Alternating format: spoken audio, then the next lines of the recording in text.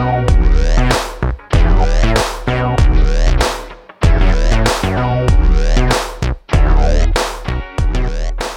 listening to the PR Wind Down Podcast, the show for public relations professionals who are ready to see real change in the PR industry. We are your hosts, April White and Laura Schooler. Let's get ready to wind down.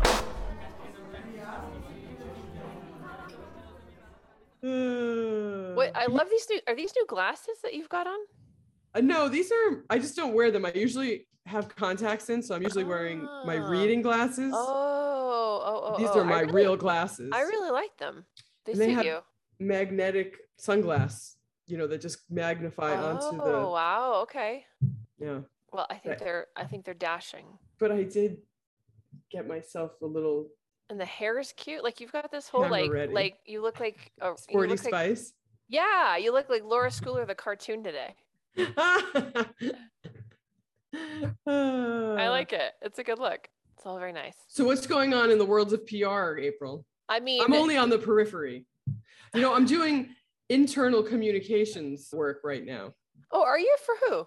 Can you say? I can't actually right now. Okay. I'm under NDA, but for a financial services company. Nice. That's great. So I don't know if there'll be anything to talk about in terms of internal communications, which we don't talk about that much. But in my experience in the past few years, companies are very much more interested in internal communications than external. And a couple of huge companies I worked at, which I always found so backwards because I'm a PR person, that isn't it more important for your public audiences to know what you do, not your internal audiences? But as we have seen, it's both. The world change and companies shouldering a lot of new burdens that they didn't used to do for employees. It has become a very prevalent thing. Well, that is a very good accidental segue to the news of the day. Unless you just secretly set that up. What is the news of the day? The news of the day is about Victoria's Secret missing the mark by pursuing inclusivity as a tactic, not a culture. Oh. And so this is a great example of what you're talking about, where internal communications is the thing that sets the culture, right? That's the brand essence internally from which the external communications stems. So if you don't have it right internally, then your external communications will be disjointed at best or completely inauthentic at worst, or a lie at worst. And interesting. So this is very interesting in that it's like they're advertising to the mere mortals as Victoria's Secret, but essentially that's not really what's happening. What are all the workers like 6 foot tall and they weigh 112 or something? So during a week for anxiety for many women in the US, Victoria's Secret launched its latest campaign, devoid of angels, glamour, and wings. Instead, it featured us, mere mortals, with the promise of advocacy and commitment for us, quote, real women to be the ones defining what beauty is. We've changed. Check. We see you. Check. Real. Quadruple check. Images of women of different sizes, ages, races, abilities. Check.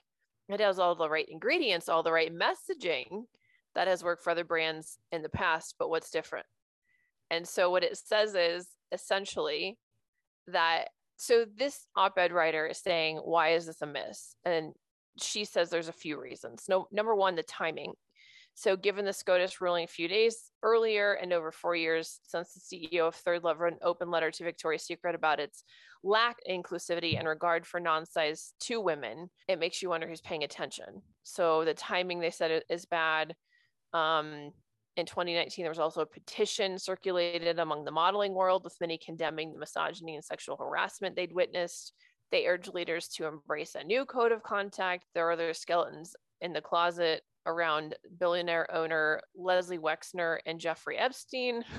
We've seen this before. So they're saying, okay, the Dove Real Beauty campaign did this in 2004. It was like, welcome to, 2022. Aerie did something in 2014 around body positivity and showing models that look like their other customers. They said, it never seems to occur to Victoria's Secret that including larger sizes and more diverse models didn't have to disrupt the brand's dream. It felt like the glamorous party had ended and we were left to be invited once all the fun had ended. Well, what do you think the real issue is? I mean, I feel like their product has gotten cheaper. I used to use Victoria's Secret.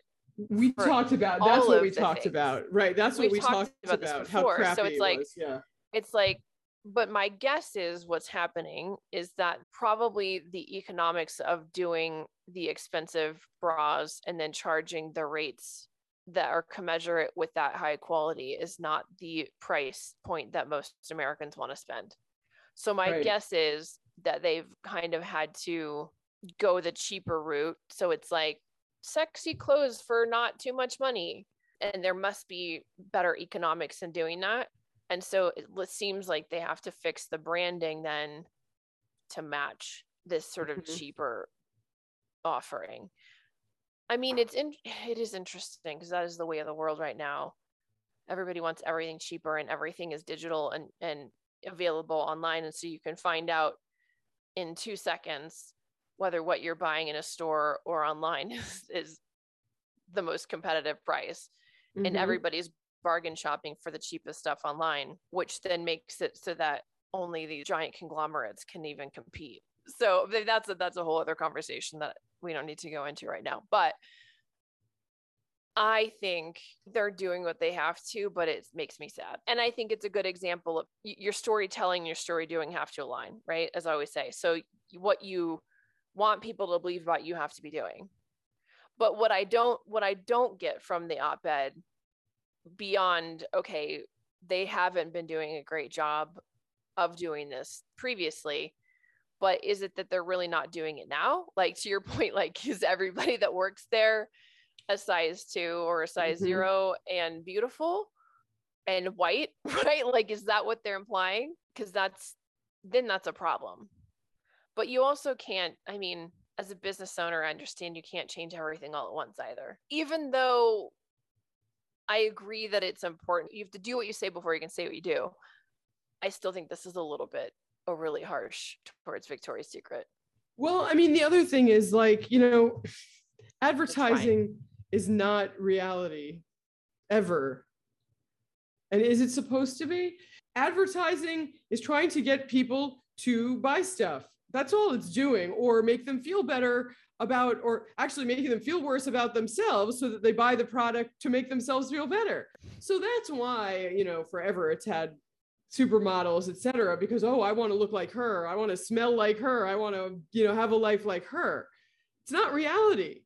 So if we're really I don't look at this and go like, oh, I really want to look like, I'm like, oh, I don't know. Maybe that's what you look like, or maybe that's what your neighbors look like. I don't want to know that that's what we look like, really.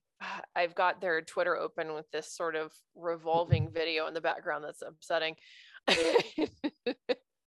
And it's like, it reminds me of when you go to try and clothes at a department store that's too well lit and you're in the dressing room with the three-way mirrors and there's like fluorescent lighting. You're like, I didn't know until now about that cellulite. So you, right? Like, but thanks for couldn't you have just softened it a touch? Yeah, like, lighting is so important. I knew I don't like 18 anymore, but for the love of Troy, like, can you just ease up? Yeah. So now, should companies be diverse and have different types of people working there, et cetera, et cetera? Sure, of course. But like, it doesn't have to reflect the advertising. So from a PR perspective, what's our key takeaway here? Well, I think it goes back to what I said several months ago, if not a year ago, when we talked about this. Like, they need to like amp up the product. Oh, I know when I was talking about it, I said that I go there sometimes because there's a Victoria's Secret near me on Broadway. It has since closed. So I will never step in a Victoria's Secret again. The only reason I did it is because of proximity. It's not my thing. I think they need to totally like up their game style-wise and mostly consistency and quality. So I think, yeah, I think the point that you're making there, that as it relates to PR, is like, you have to do something novel and interesting and important and different before you can share that you're doing that in the news. A lot of people think, oh, I just PR stuff and we just spin it. But what you really have to do is do something newsworthy and then your team can adequately share what you're doing. But they can't just invent something out of thin air. Right. If I go there because I read an article or saw an ad or whatever about it, and then the quality is garbage and I hate everything in there, I'm never going back. Yeah. I mean, I'm never going back anyway, probably, but that's me. But I mean, if I was actually their target audience. Yeah. I mean, haven't you had that happen before? You've had a bad experience. You're like, why would I go there? I could go 100 other places. Yeah. So your advertising and your PR can't be flash and glam, and then the store experience be crap. Yep. Again, it doesn't have to completely mirror reality, but it has to connect. Yep. Yes. Oh, and I do see they did hire a more diverse team several months ago. Okay. Good. So that is in there. At any rate, I feel like we kind of beat that dead horse to death and then some. Do you want to move on to, there's one more news story that's kind of interesting that caught my eye. Okay, so our other news story of the day is about how non-drinkers are struggling in an agency world that relies on alcohol.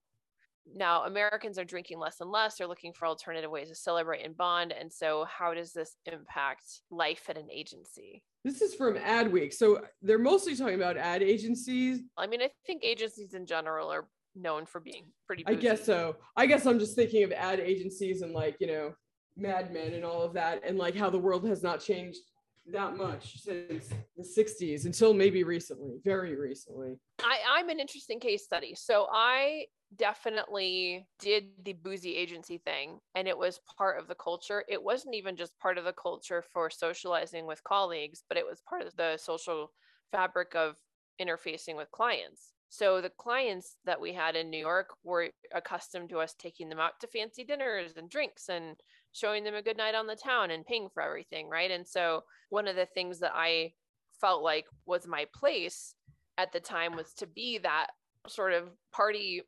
instigator who was going to make sure that the client had, the most fun night in New York City imaginable. Or even I had one client where we had an event in New Orleans and I was the one instigating, like, all right, let's make sure we go to this, crazy music club after hours. And like, wow. This is how we're going to get there. And, this is where we should have dinner. And so, I mean, I did not have that agency experience. Oh, really? Interesting. Okay. No. Maybe it was just me. No, it was probably the agencies or the I don't think it was type of clients you had. You were right. I mean, I had a booze client at one point. So that was, looking back on it, it was highly unprofessional, all of it. But it was just what was expected and what was done. And it does lead to that kind of bonding. And so there is the question, right? If you don't do that, can you still bond with people? And I would argue yes, right? But you just have to do it in a more authentic and genuine way, because it just means then you need to be actually connecting with them on a personal level that doesn't involve chaos and debauchery. Right. So what if you're a person who works at an agency who is in AA or is just trying to stop drinking or cut back? I don't drink any. I stopped drinking when I was still in an agency. Mm-hmm. But honestly, I almost couldn't do it. So at first, what I started doing was, I'll just have one drink when I'm with everyone, and then nobody will give me trouble about it. Then it's not like, oh, April doesn't drink and red flag, and what does that mean or whatever. But as it turned out, I was not the kind of person, and my personality is not such that I cared at the outset about only drinking one or two drinks. But after the one or two drinks, I no longer cared about the boundary I had previously set. It was like, it was just anybody's guess how wild that day was going to go. So like, I mean, I'm exaggerating a little bit. It wasn't as bad as it could have been. And I certainly have had lots of friends and acquaintances who have had much worse experiences, but I didn't like being in a situation where I didn't know what I was going to say or how I was going to react to something. Right. And that I would be in control of it, especially in a professional setting. Mm-hmm. You don't want it to be the reason why. I want to tell somebody something super personal and then not remember I did it. Yeah. Or hook up with somebody you work with and then be like, right.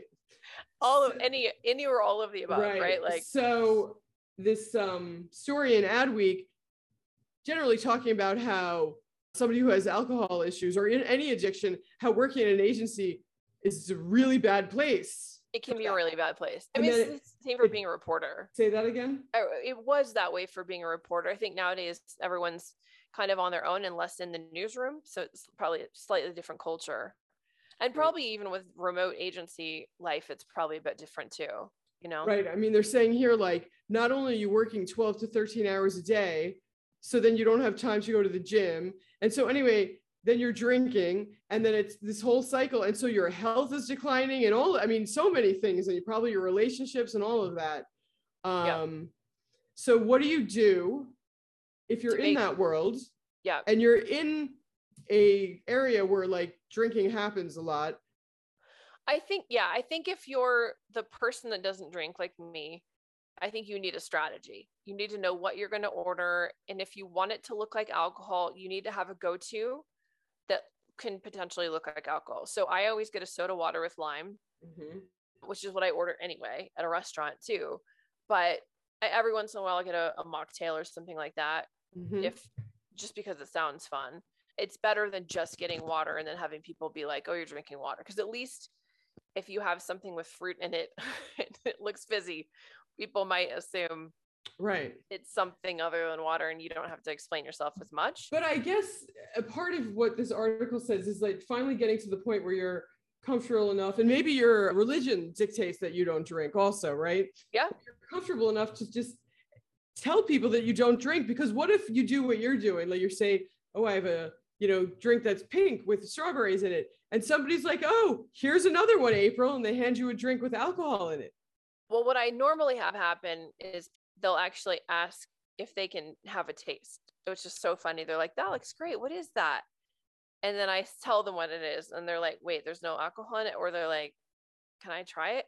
I don't know why people, it's like this mystery of like, oh my God, a drink without alcohol. What's that taste like? I'm like, it's funny. Like every other drink that you drink that's not alcohol, but right. but this one looks like a drink. It just looks like a drink. Yeah. I don't tell people, I don't do it either way aggressively. I don't pretend I'm drinking, but I also don't come out and go like, I don't drink. I don't like, it's not right. I don't make a big deal out of it. So it's just kind of, if they ask, then I say, oh, it's a, strawberry, whatever, or it's muddled strawberries with ginger beer or whatever. And they're like, that's it? I'm like, yep.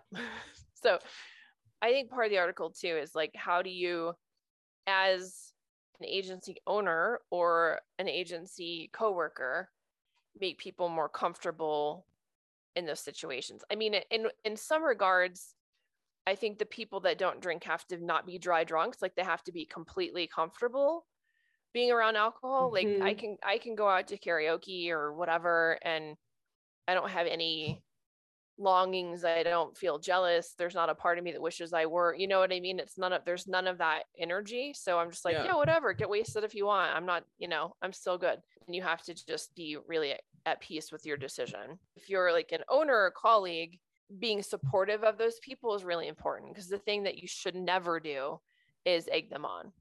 Because I've had lots and lots of that too. Like, isn't there any context? What about if you just had one? Or what if I babysit you? Or like, what if people have said that to you? Yeah, you'd never have just one. Like, couldn't you just have one? And it's like, why would you push me? Right? Like, I don't have that kind of a problem, but if I did, that's so inappropriate. I was going to say something along the lines, when I am not drinking, which sometimes I am and sometimes I'm not, whatever. Yeah, I've noticed how it affects the people who are drinking so much. And they say things like what you just said, or they start giving me some story about why they drink or when they did. And I was like, I know it makes them feel okay. Guilty. Yeah, like I don't care what you do. I'm not drinking because I have to get up early tomorrow. I drank last night. I want to lose weight. I'm not drinking for the next 6 months because I just decided not to drink for the night, whatever. Right. People get really weirded out. They get really weirded out. They do. Which is partly why I don't make a big deal out of it. But when they ask and I tell them, they're like, arr. It's weird though, the amount of people don't handle it well. Yeah, I know. I mean, most people have a problem with alcohol, I think, but I never made drinking a part of my job with any regularity on purpose.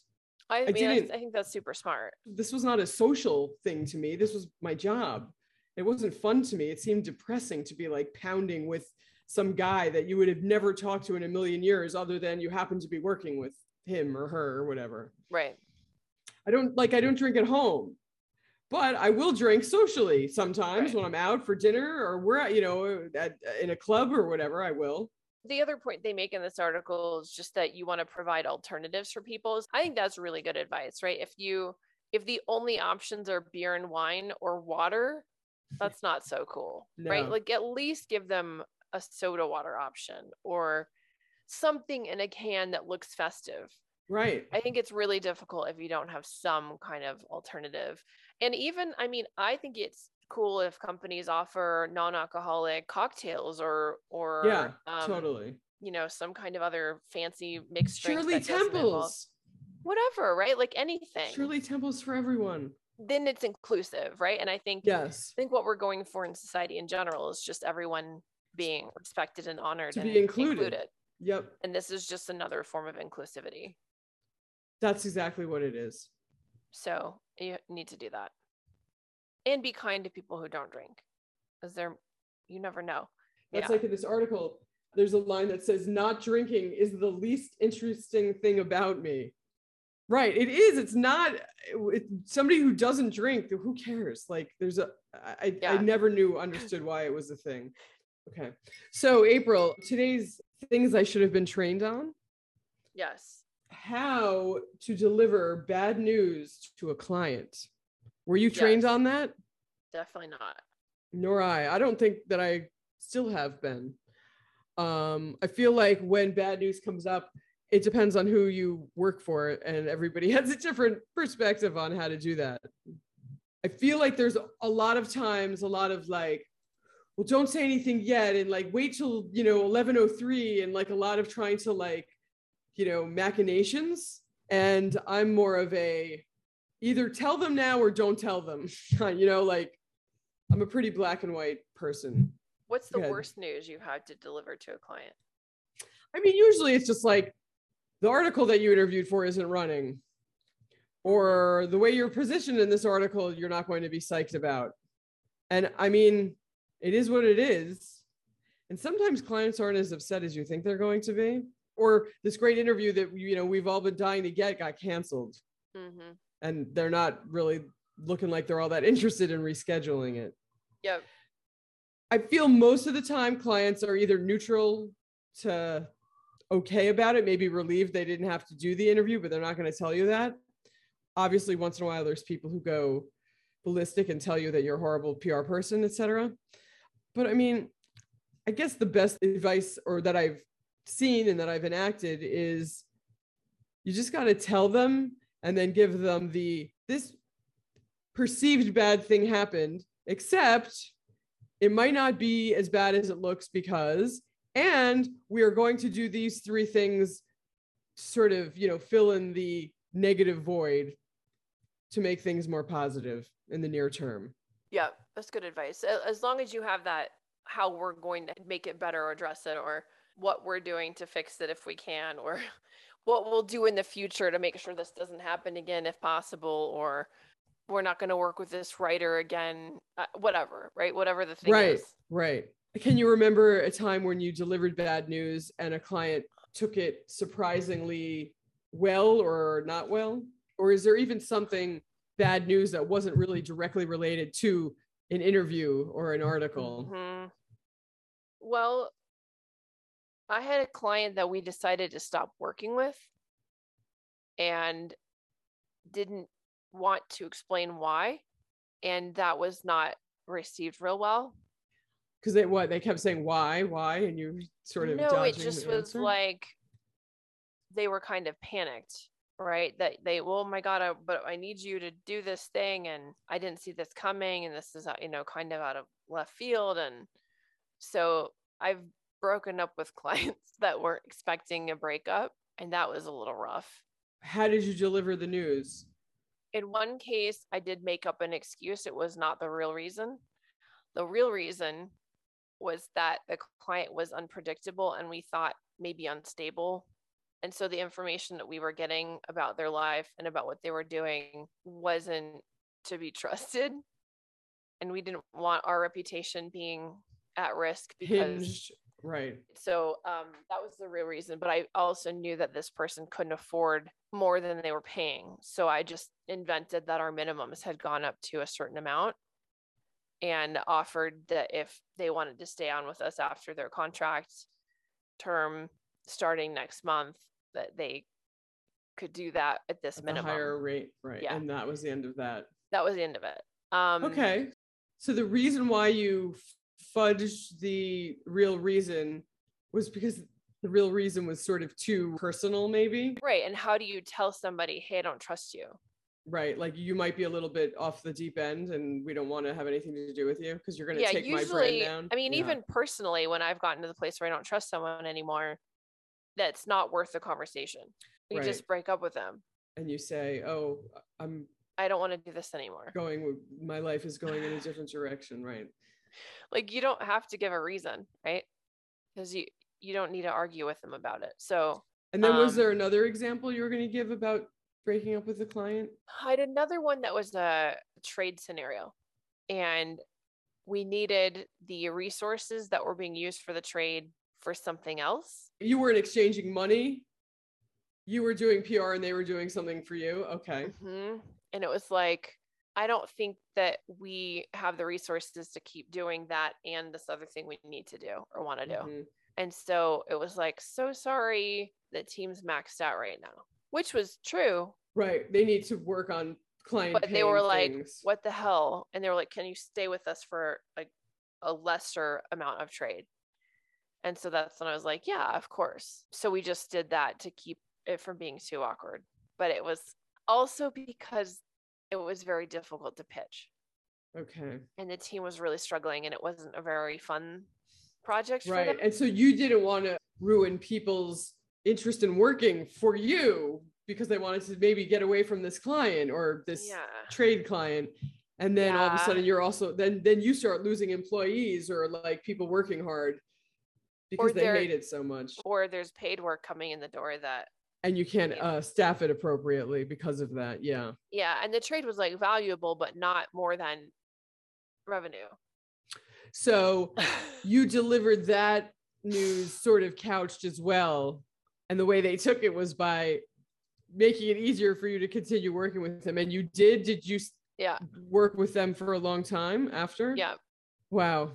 So you delivered bad news, but they wouldn't let you actually really deliver it. So there is an example of how being nice or however you want to couching it somewhat backfired on you. Cause I'm sure you just wanted to disengage, but you were not able to.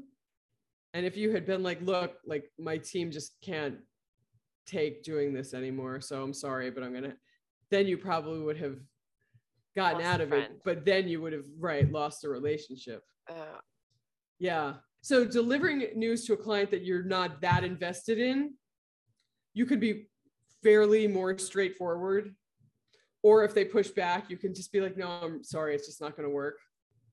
But with a client that you have a more entangled relationship with, delivering bad news, it's harder. The type of bad news that you're talking about, though. So if we go back to it's almost like I introduced a new topic, a second topic, which is like how to break up with a client. Right. Delivering bad news, delivering like, oh, they put you on the cover of the magazine and they made you look horrible and they wrote, murderer across the front. Like, how do you deliver that bad news to a client? Yeah. Oh God. Can you imagine?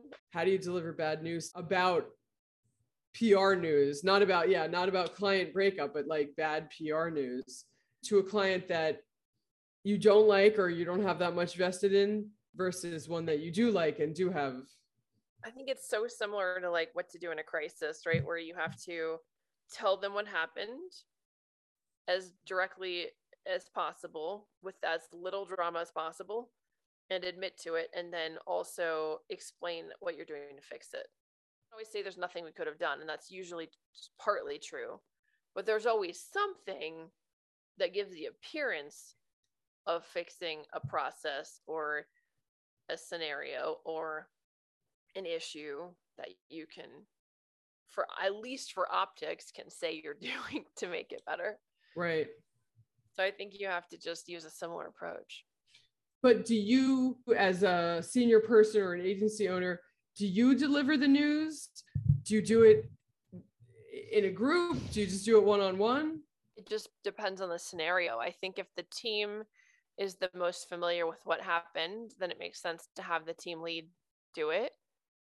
If it's something where your team messed up and you're the agency owner and you have to replace their team and fire someone, then you do it. Yeah.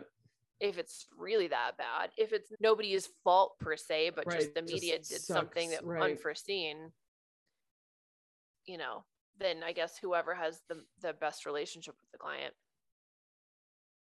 But the most important thing I would say is being empathetic to how they'll take it, making sure that you are taking that tone of voice into consideration when you tell them, and then just being as honest with them as possible. And, you know, and if you messed up, I mean, I've had to tell clients before when I worked at other agencies, luckily not here for my own, but I had an agency that was constantly messing stuff up, and it was like, this is not acceptable. And I would literally say that to them, right? Like, hey, like what we've been doing is not effective, and I'm sorry about that. And there's no excuse for it. We're going to fix it as soon as possible. So you've and I would come out very and just straightforward. I would just come out and tell them. And honestly, that was the fastest way to earn their confidence. They were like, and get by that issue. Thank you for saying that, right? Because rather than like, I'm just going to also pretend that everything is fine in the world of Santa Monica and like nothing went wrong and like nobody did anything wrong. And we're just going to like do a really good job for you moving forward. I'm your new account person. Like nobody wants to hear that. So I would come in and say like, I don't know what was going on with this, but this person's gone. I'm here to save the day. I will fix it. Give me a month. And they're like, okay, cool. You know, nobody's ever like, I can't believe she said that. Right. Like, oh, thank God. All right. Well, I think we finally got to the best of all possible answers. I mean, somehow we also got me to do an imitation of Girls in Santa Monica that was really unflattering. Sorry, Santa Monica girls. Wish they all could be Santa Monica. That's so funny. Is that a specific thing? Yeah. In my head it is, because of the specific example I was thinking of. Referencing, yeah. But no, not exactly. California, maybe. That's funny. So we want to read the anonymous PR story of the day? Yeah. Yeah. Let's do it.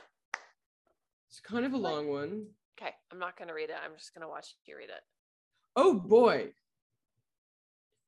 So this story happened to me maybe a few years ago or so, but a friend reminded me about it last weekend. How did I ever forget?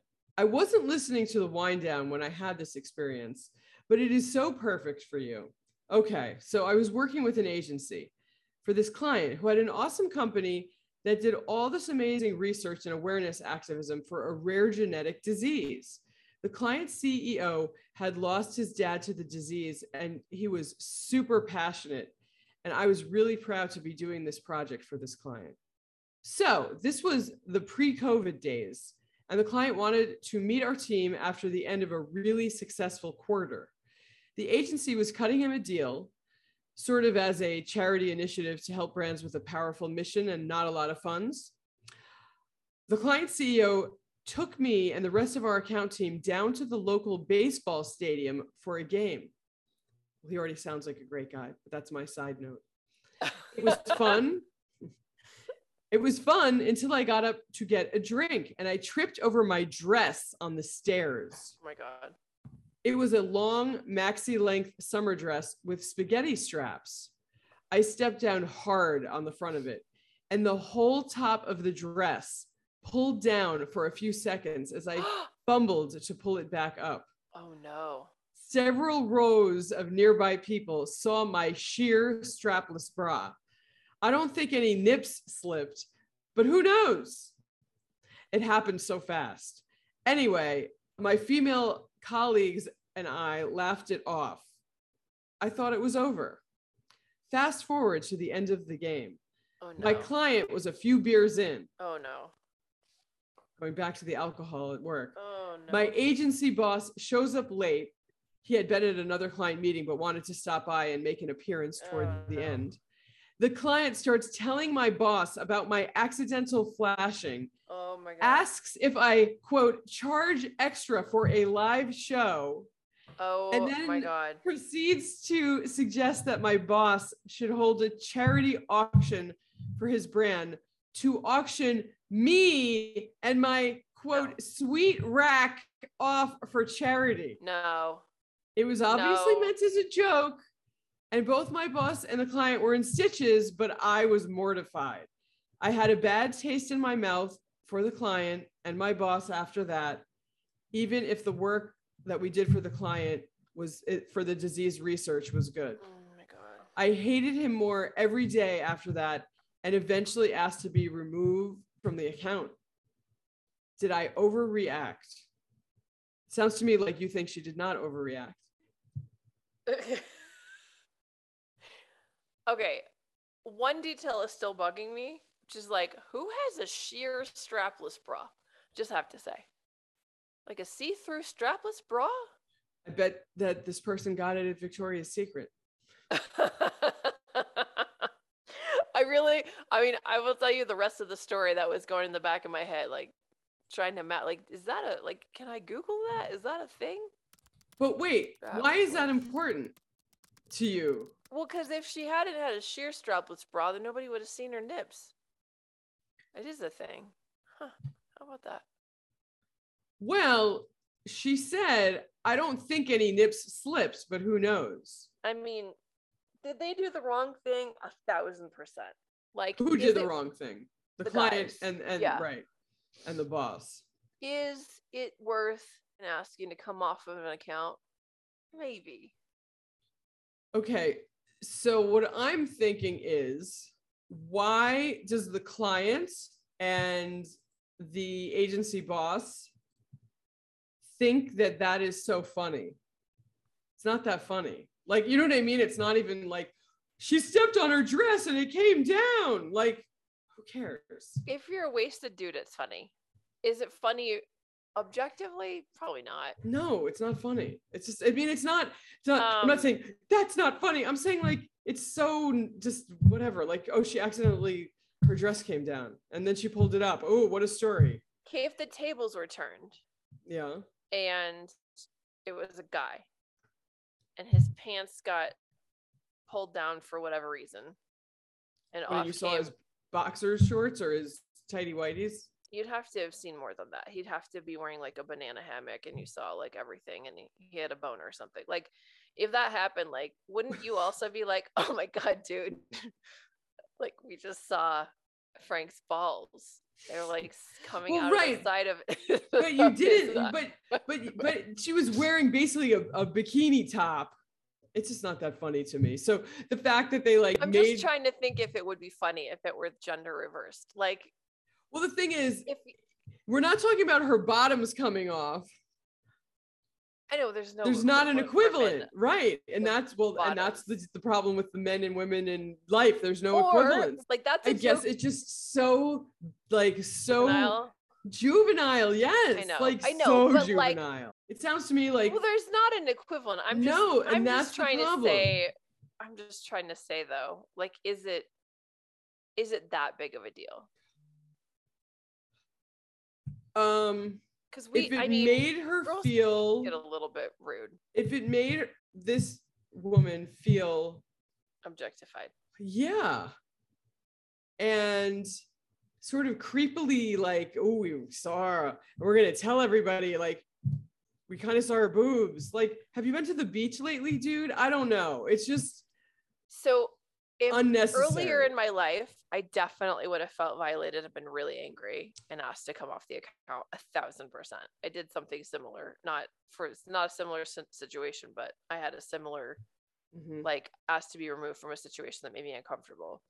I think as I got older and more comfortable in my own skin and didn't take things quite as personally, I think it got easier to not make it such a big thing. I would have not asked to be taken off because I would have, my whole life I've been told just to like plow through any brick wall. Don't ask for help. You're not allowed to complain. You're not, whatever. Like, You just got to keep going forward no matter what anybody says or does to you. So when I was younger, I wouldn't have said anything. Yeah. Older, I mean, I don't know how this person feels. That's the other, you just don't know. But I probably would not have been asked to be taken off the account for just that reason. But I hope that at this point in my life, I would have said something in the moment, which is very hard to do, and told both of them to, like, you know, F off in some way, you know, or knowing me, I would have been like, you know, made some sarcastic comment to put them in their place. Yeah. So I don't think that you can ever tell somebody that they overreacted, because you don't know what baggage and it's like they it's have. that's their call, right? Yep. Like that's not, you can't say that for sure. Somebody else can't really embarrass you. You're the one who is in charge of your embarrassment, and that's a very hard thing to deal with and swallow. So if this person was embarrassed, that's really not about anybody but yourself and your own self-confidence or whatever. Yep. Because nothing horrible happened here, but these guys are turds, basically. Yeah. And they were not looking out for your comfort. They were looking out, you know, for their laughs and to be like, you know? Yeah. How about this question? If the agency CEO was a woman, would the client have said anything to her? Probably not. At least not in the same way. So it is an intimidating boys club preying on some probably younger woman who, you know, did something that embarrassed her. And so so she didn't overreact. And maybe she hated him for other reasons too, although it sounds like she really dug their mission for this disease that they were, which is another thing. If, like, you have a client who's, you know, halfway doing pro bono work for your very important, you know, disease charity work, like, you think that person would be a little bit more enlightened than, oh, her dress came down, I saw her boobs. Yeah. So, you know, so maybe that's what happened. Maybe she was so disenchanted by the way he acted over something so dumb when she thought he was, like, so high-minded for the work that he was doing. And then he turned out to be just like every other schlub. And maybe it hurt her feelings. And the whole house of cards around, like, this, you know, awesome client came down. And she was so disappointed that she just didn't want anything to do with it. Yeah. I think that's what happened. That's what I could see would have happened with me. Yeah. Okay. I like it. I think that's a wrap. Do you want to get into our sponsor segment before we wrap? Yeah, it was sort of interesting, right? So this is the segment before we sign off where we like to tell you about the latest and greatest products rocking our worlds. Sometimes they're PR related, sometimes they're not. They're just for fun. This week, we are talking about Just Not Sorry, which is a Chrome extension for Gmail and Outlook for Web that helps you send more confident emails by warning you when you use words that undermine your message. So they have a bunch of warning phrases like just and actually and sorry and apologies and apologize and forgive. I think, we think, I'm no expert. Yes, but literally all kinds of things that basically make you sound less serious and less confident and can just otherwise undermine your credibility. So I think this is pretty interesting. You found this, right, Laura? Yeah, I did. And it's funny because a friend of mine a couple of years ago told me that she has stopped using the word just in her work communication. She said this to me a couple of years ago. As it says here, just demeans what you have to say. Just shrinks your power. It's time to say goodbye to the justs. Yep. You know, just checking, just wanted to see. It makes you sound like a little kid asking your mommy for permission, you know, for something. And women do this crap all the time because we're afraid of confrontation or getting yelled at, or we feel that we have to not bother people, or we have to be extra super polite or delicate about things. Yep. So this Just Not Sorry extension, I haven't used it yet, but I guess it highlights when you use those words so that you can go back through your email or your memo or whatever and delete those words or find, you know, replacements for words like that. I'm no expert, but well, actually you are the expert. You're the one who's the, client lead. You should be the expert. Don't say that to, your client. Yep. The just I have definitely used. And what else? I think I probably still use. I use just. I still use just, like just checking in to see if, XYZ, you got the proposal or whatever. Right. Like I definitely use it to soften things that are otherwise kind of pushy. See if you can try to not use the word just. Okay. Some of these following up. Yeah. Checking in. Did you have time to look at this yet, Bob? Sorry, just checking. Just Right. I might be a little bit not as polite as most people would want somebody to be in my mother wanted me to be. Yep. But I will say when I use these words, it is because I'm a little bit afraid. It's fear. Fear makes you do stupid things. This is one of the ways that fear makes you do stupid things. I am afraid that I don't have the qualifications, or I am going to make this client or person annoyed, or I don't want to be bothersome. Mm-hmm. Why are women, and I'm going to say women because, it's 90% of the time it's women. Why are we so concerned about being like a pain in the neck or misconstrued? I think we have a negative stereotype with being nags. We don't want to be nags. Right. But by using these words, I think that we're red flagging that insecurity. Yep.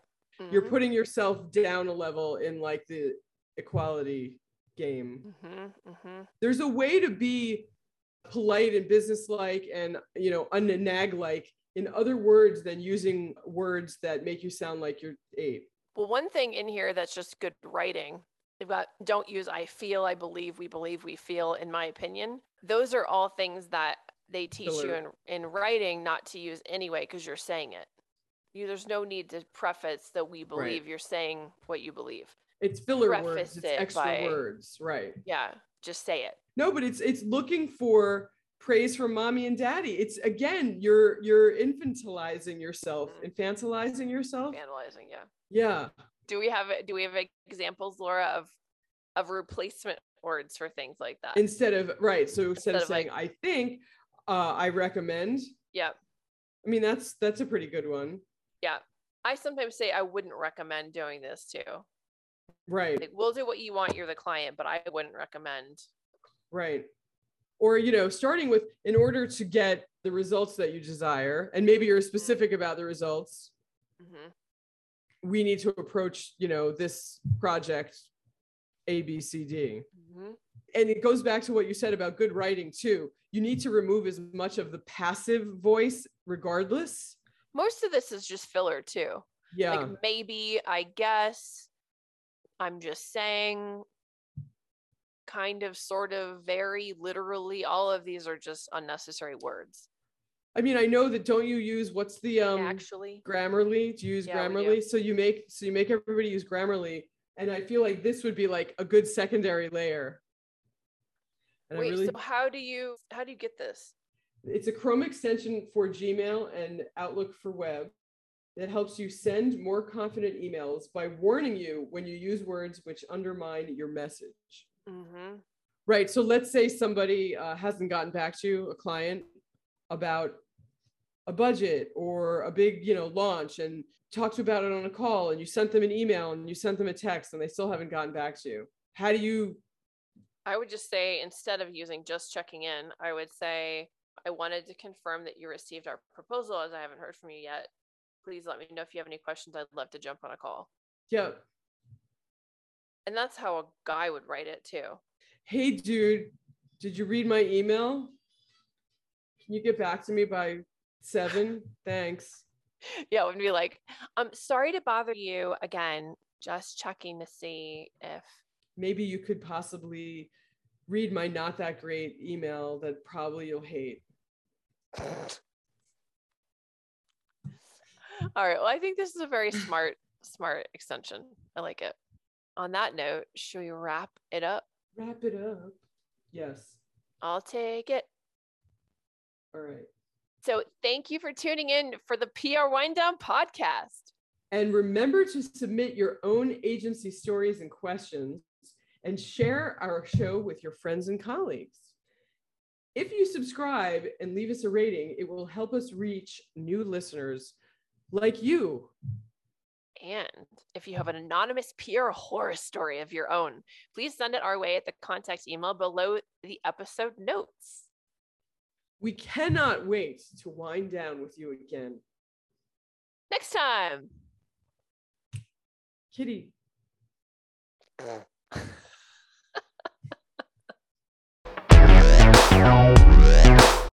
And thank you to our non-existent guest.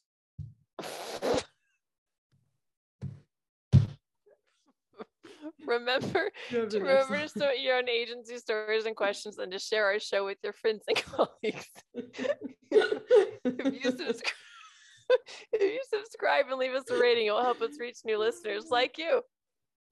And if you have an anonymous PR horror story, like let's say a podcast that the guest doesn't show up, of your own, send it our way at the contact email below the episode notes. We can't wait to wind down with you again next time.